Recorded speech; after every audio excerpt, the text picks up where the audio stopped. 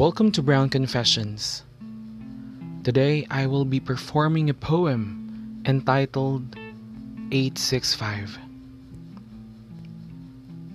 My hand trembled as I put down the phone. The kitchen's fluorescent lamp flickered.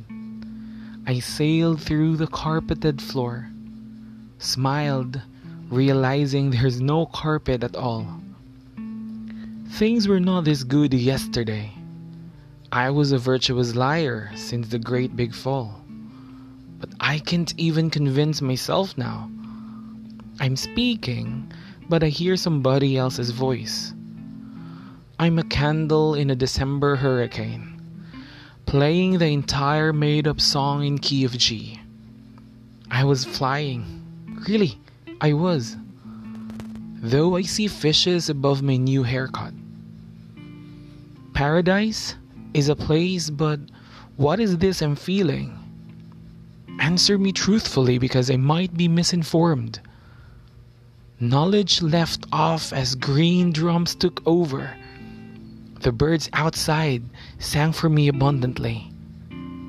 I laughed as I sweat more than ever. How can anyone make me drowsily excited? I was alone. I said I was, did I? But I guess you've heard that not now. I felt like I was in somebody else's dream. This 4th of 8th, I'm sure was I awake. I circled the room and went back to my phone. No, I am not alone to that, I'm certain. Time became unfixed in a fixed instant. Slowly I see rainbows punching my eyelids. It was a big, vague momentum. But 865 did the trick.